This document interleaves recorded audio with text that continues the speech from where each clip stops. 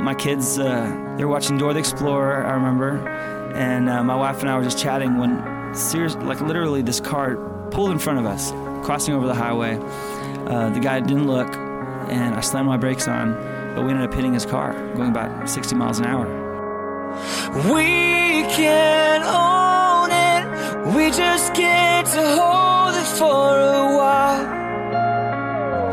This life. Josh Havens is lead singer for The Afters, one of the most popular acts in contemporary Christian music.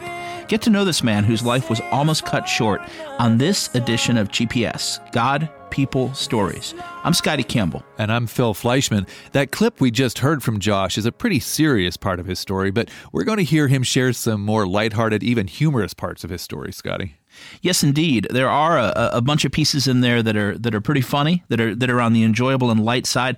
All the pieces point toward one thing, which is the activity of faith in Jesus Christ in his life and on the mission of his life. GPS.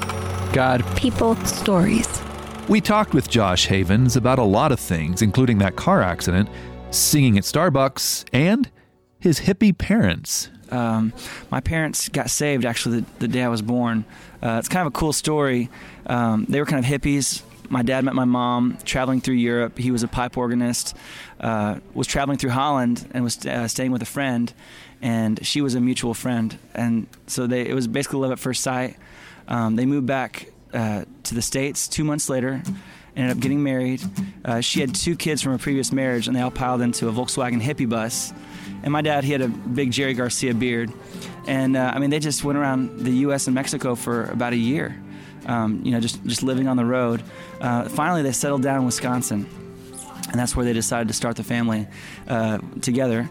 And I was born on this little farm, in the cornfields of Wisconsin. My dad milked about 30 cows to pay the rent, and then built pipe organs. On the day Josh was supposed to be born, the local pastor came out to the farm and told his parents about Jesus. And on that day, my mom accepted Christ. And then 2 weeks later, when I was actually born, he came back, and my dad accepted Christ that day. And I heard that the midwife also accepted Christ. So from that point on, they were on fire. They were in the church all the time. So I grew up. My parents tell me that my first word was Jesus because they were in church so much, and it was so much a part of their life then. So I just I really grew up in a Christian home and never really knew anything but that. And he's never strayed from his faith. In fact, when I got older, when I went through high school and college and started being challenged for the first times, that's when I kind of made my faith my own and really set out to understand why I believe what I believe. I was always determined to be able to defend the faith. Because I was in classes where the professor was obviously atheist or some other religion, and I wanted to be able to hold my own, and I fell in love with apologetics, and started. I think the first real apologetic author I got into was C.S. Lewis, and that rocked my world. And then from there, just went on a journey to be able to hopefully defend the faith and talk about it, in a way that made sense. Josh can talk about the Christian faith in a way that makes sense, but he also, obviously, sings about it as the frontman for the group The Afters.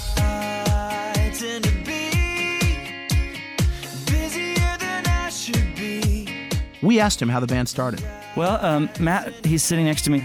That's bandmate Matt Fuqua. He had laryngitis when we did this interview. We actually went to high school together. We didn't know each other very well. He was a little older than me, a little cooler than me in high school.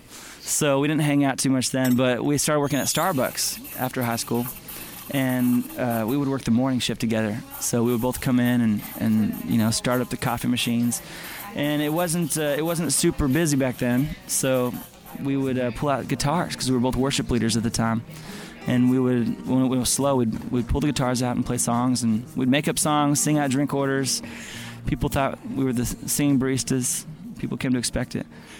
So during that time, people started saying that we sounded good together, and so we started writing songs and booking shows.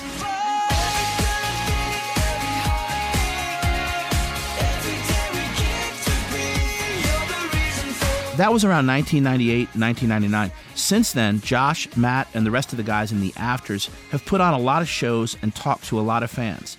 Those fans often tell Josh about ways that God has used the Afters music to minister to them, and Josh is humbled by it all. But we wondered, is there one story in particular that really stands out? Wow, man, how much time do you have?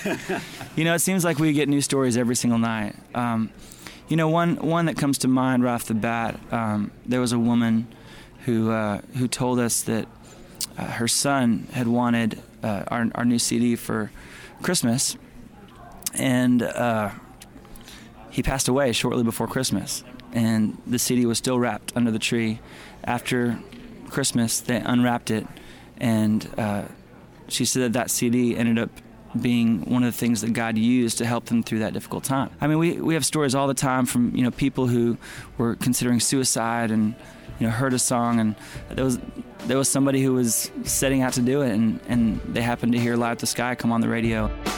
You light up the sky, you light up the sky, show me you are with me. I could go on and on. We have just amazing stories, and it just shows that most of the stuff we'll never know. God does things in so many amazing ways, and most of it we'll never know. But just the fact that we get to be even just a little tiny part of the amazing things that He's doing in people's lives is so humbling. So Josh said we have just amazing stories. Well, one of those amazing stories is his own. I was traveling with my family in Colorado. We love to take road trips, and we'll pile in the car and just hit the road. And on this trip, we were going to the mountains, and we had this amazing family vacation, and we were headed back home. It was Good Friday, trying to get back to my church in Dallas in time for our Easter services. And we're on this beautiful stretch of highway, perfect day, sun shining, mountains snow-capped. And my kids, they were watching Dora the Explorer, I remember. And my wife and I were just chatting when, literally this car pulled in front of us, crossing over the highway. The guy didn't look, and I slammed my brakes on, but we ended up hitting his car, going about 60 miles an hour. And that made our car go off the road. We ended up flipping over, and we ended up upside down in a ditch there. It really destroyed our car. The state trooper arrived on the scene. He said he'd never seen a car that was damaged that bad, where there wasn't a fatality. Josh says as their car was flipping over, a flood of thoughts raced through his mind. 1 million a second, he said. And I remember this realization that this was it. This was our time. And I remember just this peace, and I remember coming to rest upside down and realizing that we were all hanging upside down. My kids were dangling from their car seats, and my wife and I were, just dangling from our seatbelts there. And I remember opening up my eyes, and it's kind of funny because as I looked around, I had this funny thought that went through my head. I remember actually thinking that heaven must look a lot like Colorado, which I would believe. It's a beautiful place. But we ended up, my wife started moving, and man, I'll never forget hearing my kids out of that silence, hear them start to cry. It's the most beautiful sound. And, I clicked my seatbelt, climbed on the roof of the car or on the ceiling, and went over and one by one, got them out of their seats. And miraculously they were all okay. It was such a blessing. Could have been very different. It's just a reminder of how fragile life is. Life is just a vapor. I know it's cliche to say it, but we don't know how long we have. We can't own it, we just get to hold it for a while. This life. It's just a reminder that now's the time to live our life. Now's the time, to live for those things that are important, to live for Jesus, and to make our lives count. This life. If you want to know more about living for Jesus and about making your life count, go to our website, billygrahamradio.org, and click on Grow Your Faith. It's a tab up at the top of the page. Again, that's billygrahamradio.org. You're listening to GPS, God, People, Stories, a podcast production of the Billy Graham Evangelistic Association. Do you have family devotions? I'll tell you how to do it. Make it brief.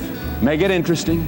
Make it sincere. Billy Graham. I've never had one of my 5 children say, Dad, let's don't have devotions today. Now, I've had one boy that has mentioned a couple times that they got a little long. And I remember I had a guest clergyman in, a very famous clergyman in, and I asked him to pray, and he prayed quite a long prayer. And when he got through, my little boy, who was only 3 or 4 then, said, "Daddy, that was far too long," right out loud. Now back to the host of GPS, Phil Fleischman and Scotty Campbell. So here it is, late October, early November. That means a lot of state and local elections are happening. National elections are held next year, 2016. And that's why Franklin Graham's heading out on the Decision America tour, beginning in January. He's going to hold a rally in every state to encourage Christians to prayerfully consider who they vote for, asking if they uphold biblical values. You know, Scotty, I was at an event with Franklin a couple weeks ago where he gave a glimpse of what the Decision America tour stops are going to be like. And I'll tell you, the crowd was excited. I spoke with some of them afterwards, and every one of them told me how glad they were that Franklin was doing this.